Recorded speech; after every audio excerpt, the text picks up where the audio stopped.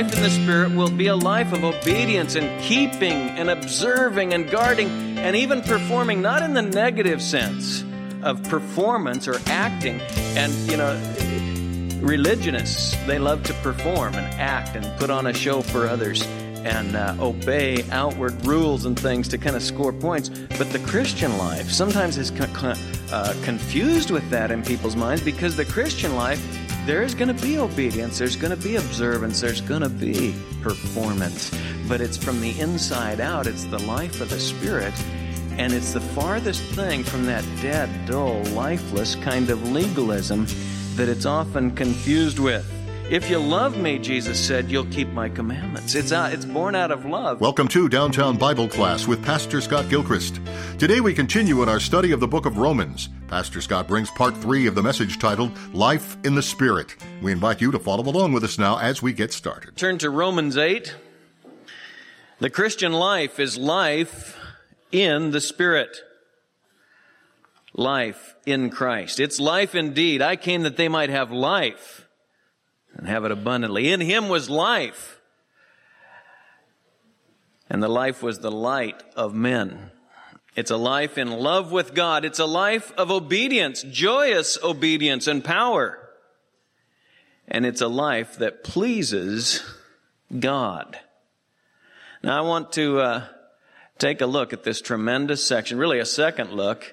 And I hate to not, it's hard to not want to read the whole chapter and see the connection of things in this chapter. But let's just let it review by reading it once again, even as we've just rejoiced in the blissful thought that our sin, not in part but the whole, was nailed to the cross. There is therefore now no condemnation for those who are in Christ Jesus. For the law of the Spirit of life in Christ Jesus has set you free from the law of sin and of death.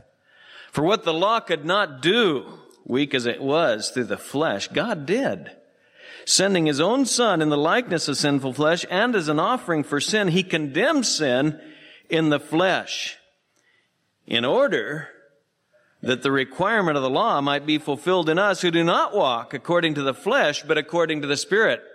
The Christian life is a holy life, but it is not sought after or attained by just grinding it out, trying to keep a bunch of rules. No, it is a holy life lived in the power of the Holy Spirit as we walk, as it says, according to the Spirit. God's holiness, the requirement of the law, a holy lifestyle, is, in fact, a reality in Christian lives.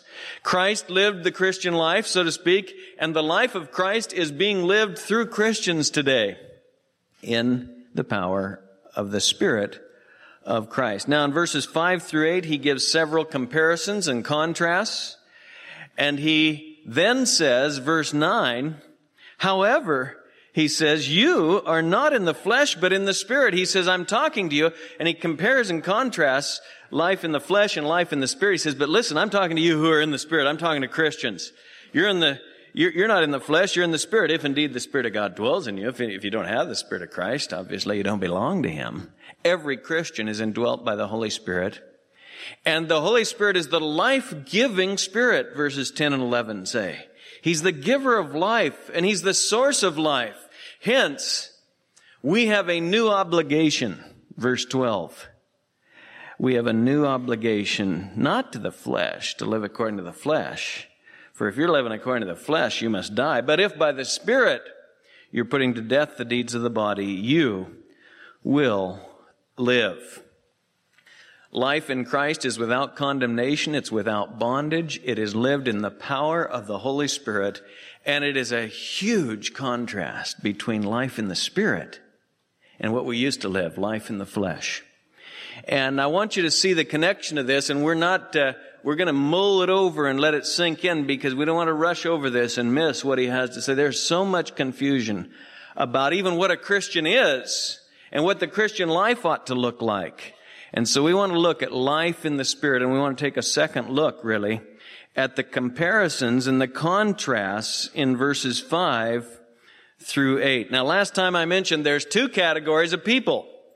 Those who are according to the flesh, verse 5, and those who are according to the Spirit. The lost and the saved, the natural and the spiritual, the regenerate, the unregenerate, the sheep and the goats, the wheat and the tares. You see it all the way through Scripture. Today in this room,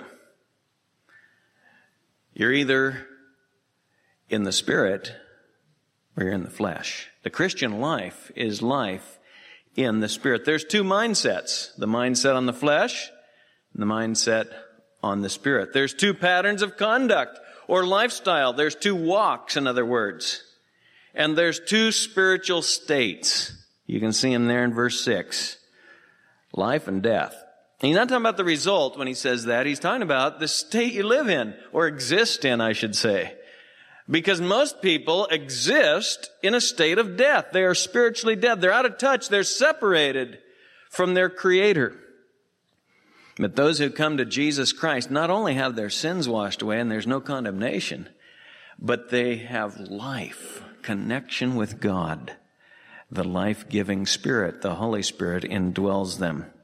So if you wanted to restate that, if you just look at verses 5 through 8, you can think of it this way. Who we are determines how we think, and how we think determines how we live or act. And so we saw the primacy really in those verses of the word mindset. Set your mind, the Scripture says, on things above, not on things that are on earth. And he says there's two mindsets, and we looked at it. The word is translated elsewhere in the Bible, attitude, concern, what concerns you, your views. It's translated in Acts 28. What is your mindset? Do you have a Christian mindset? Because the mind is crucial to the Christian life. A lot of people today, in fact, modern Christianity is almost marked today, evangelicalism, by the erroneous idea that there's some sort of contrast between the mind and the Spirit. And to get in the Spirit is to kind of check your mind out. And if you're thinking and acting cognitively, why, you're not allowing the Holy Spirit to lead you somehow. And a lot of Christians labor under the delusion that they need to empty their mind and let the Holy Spirit guide them. And as I said last time, nothing could be further from what Paul is after here and what the New Testament teaches. The Holy Spirit works indeed through our mind and heart and will. And as we fill our mind with His holy word, He gives us holy guidance and power to live lives that please God, amazingly enough. And I know that sometimes that's even talked of as if it's hypothetical and unable to be accomplished. But we're going to see, no. In fact, the Christian life does please God. It does please Him. Now, so important that we see this that I want to take a second look at these verses and look at them very carefully. He gives comparisons and contrasts between life in the flesh and life in the Spirit. And in so doing, you learn so much about what the Christian life is. What does it look like? What does a Christian think like? What is life in the Spirit? And as I say, it is not just a mood. Life in the Spirit is not just working up a certain tone of life or mood or it's not a style of worship or something that can be induced by. No, the Christian life is so much more than that. And life in the Spirit is so much more than that. So we want to look at it carefully. And I think these comparisons and contrasts are given to us to help us see the dynamic of life in the Spirit. Look at verse 6, the first comparison. The mindset on the flesh is death. Death. But the mindset on the Spirit is life and peace. Life in the Spirit is life, not mere existence. It is life. I came that they might have life. I am the life, Jesus said. I am the resurrection and the life. This is eternal life, He prayed to the Father, that they might know you and Jesus Christ, whom you've sent. Life is connection with God through His Son, Jesus Christ. And when you come to Christ, there is life. And notice, he says life and peace. That's why Paul could say, for to me to live is Christ, and to die is gain. When he was talking about Christ's return, he said, when Christ, who is our life, is revealed, we'll be revealed with Him in glory. It was just second nature for him to think in terms of life is Christ. Christ is life. And to be vitally related to Christ is to have life and peace. Both positional peace with God and practical peace. Therefore, having been justified by faith, we have peace with God. There's no more enmity between the Christian and God. His sin has been removed. God is for us. Who could be against us, he's going to say later in this chapter. But we also experience peace. My peace, Jesus said, I leave with you. My peace I give to you. Not as the world gives, give I unto you. These things I've spoken to you, that in me you might have peace. Let me just say parenthetically, is there a lack of peace in your life right now, Christian?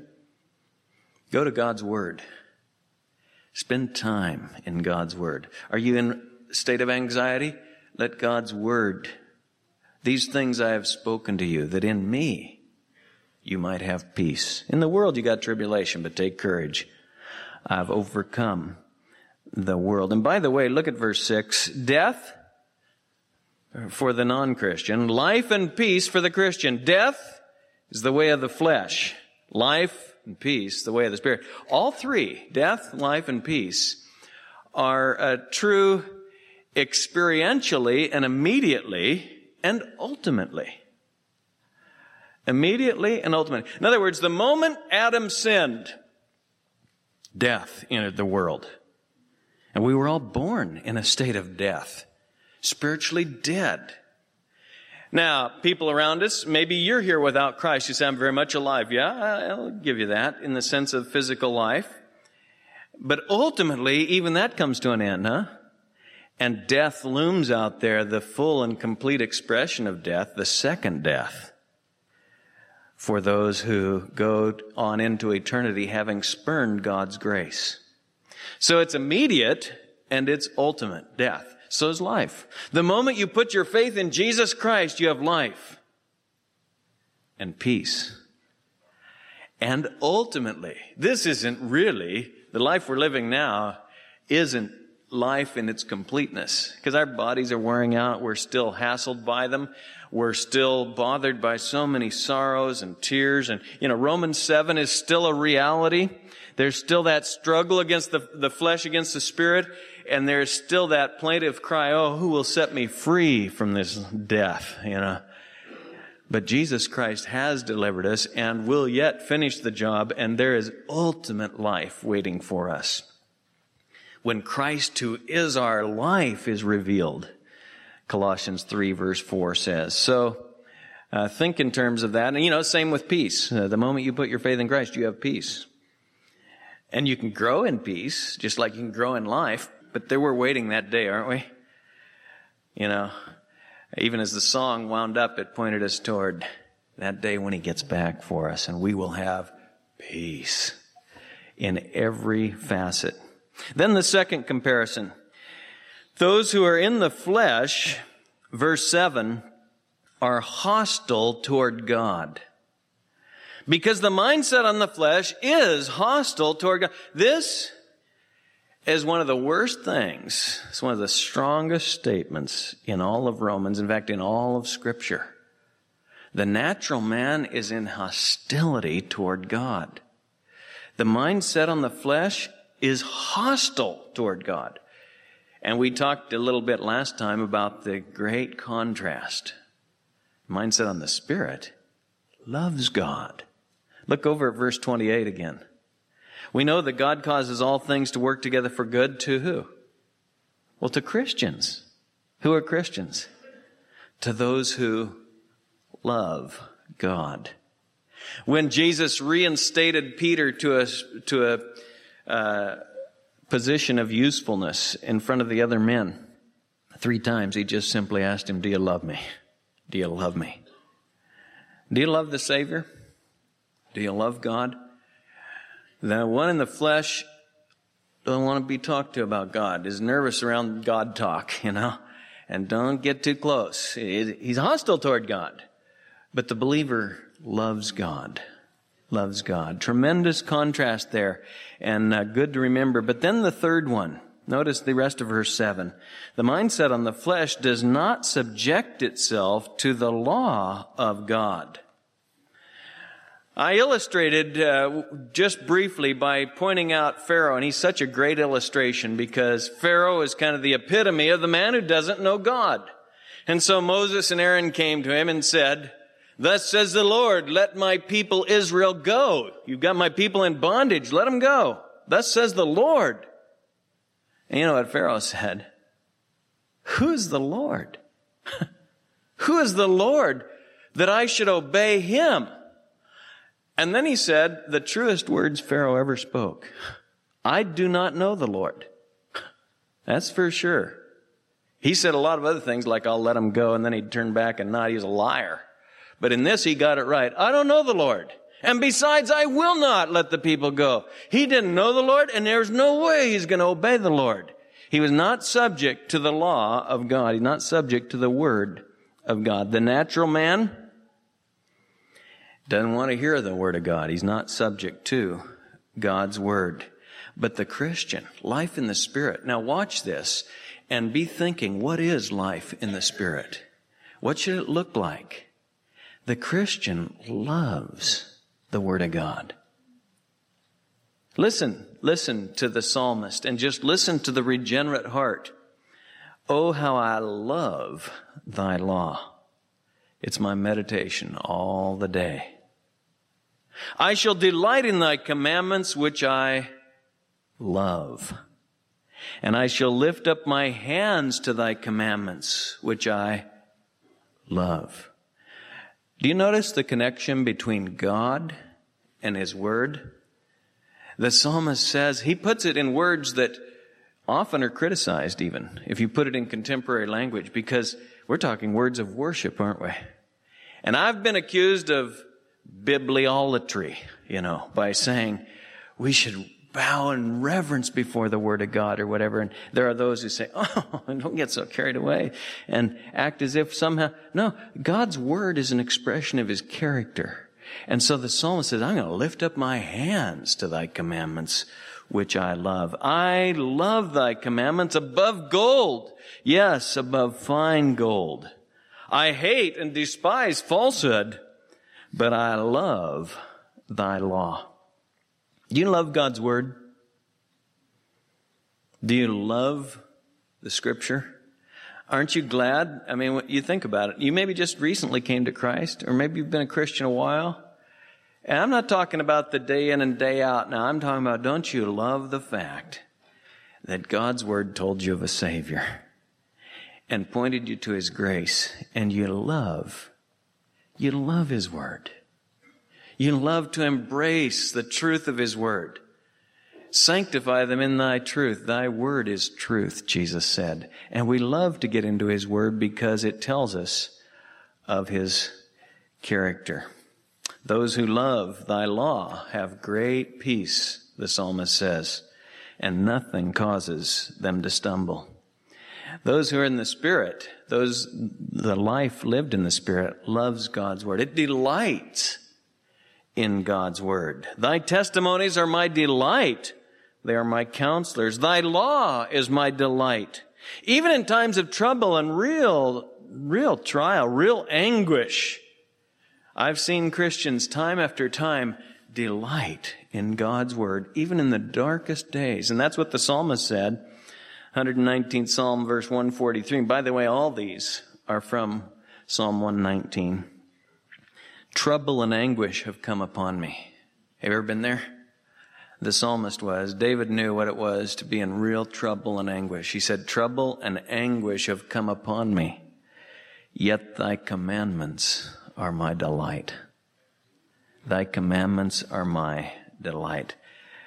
The one who lives in the Spirit longs for God's word. Far from being unsubject to and wanting to stay away from. He longs for God's word. I long for thy precepts. I wait for thy ordinances. I rise before dawn and cry for help. I wait for thy words.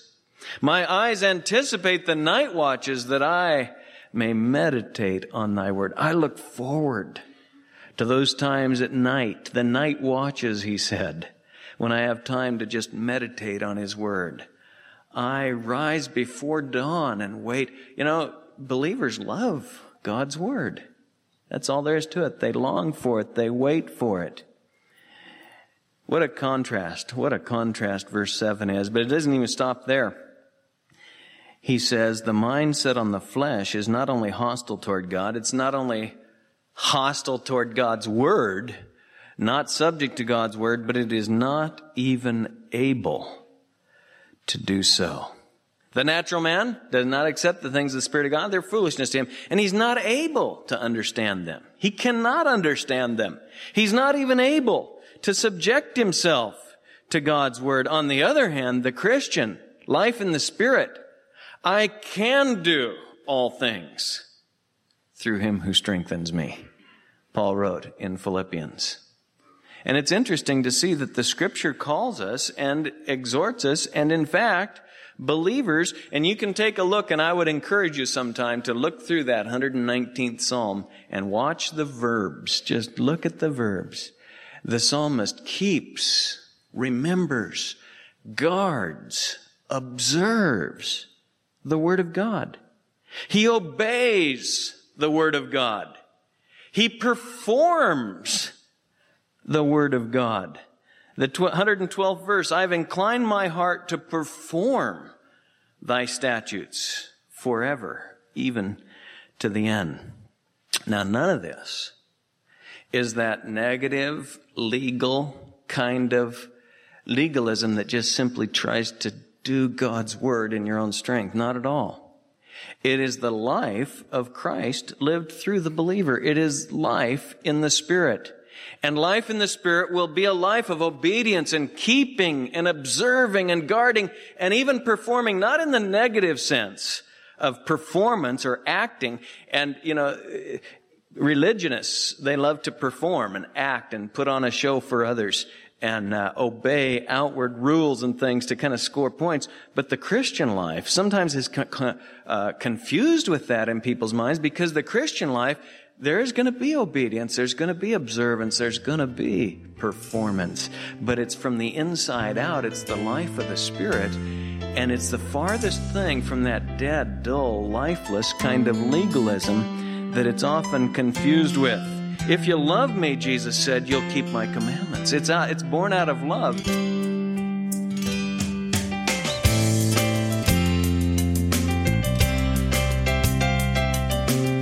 You've been listening to Downtown Bible Class with Pastor Scott Gilchrist. Please stay with us. Pastor Scott will return in just a moment with a preview of our next broadcast. Today's program was titled Life in the Spirit, a message from our series in the book of Romans. If you missed a portion of the message heard on the program today, or you'd like to share it with a friend, head on over to downtownbible.org. A free copy of today's entire message is available there for you to stream or download at your convenience. We're thrilled to announce the publication of a new book written by Pastor Scott Gilchrist. It's called A Brief Exposition of Romans. It's a 266-page chapter-by-chapter commentary on Romans that we're sure will enhance your understanding of this critical book in the New Testament. The book is available online at Amazon, Barnes & Noble, and most other online booksellers. But during our study of Romans, we'd like to send you a copy as a thank you for a gift of any amount to the ministry of Downtown Bible. You can find us online at downtownbible.org or by mail at P.O. Box 19191, Portland, Oregon, 97280. We'd love to put this valuable resource in your hands. If you don't have a church home in the area, Pastor Scott would love to invite you to join us for our live online Sunday worship service at Southwest Bible Church. That's each Sunday morning at 8:30 and 11 a.m. You can find us live on YouTube by searching for SW Bible Live, or go to swbible.org and click on Live Stream. We also broadcast the service live on the radio on True Talk 800 AM. It's best to check the 800 AM program guide for up-to-the-minute schedule adjustments. Now, before we end our time today, let's go to Pastor Scott for a preview of our next broadcast. Life in the Spirit is not to be torn from its biblical moorings. Life in the Spirit is a life renewed in the mind. It is a life of obedience. The Spirit doesn't lead in disobedience. He leads in obedience. He wrote this book. He delights in these words. And so the one who is born of the Spirit loves God's Word, longs for God's Word, obeys God's Word, is actually able to be subject to God's Word. Now, the natural man doesn't understand that at all because he's not able to. He's hostile to God's Word. But the Christian loves and longs for God's Word. To walk in the Spirit is to walk in obedience. Remember that. Join us again next time as we continue our series through the book of Romans. Pastor Scott brings part 4 of the message titled Life in the Spirit. Until then, may the grace of the Lord Jesus be with you.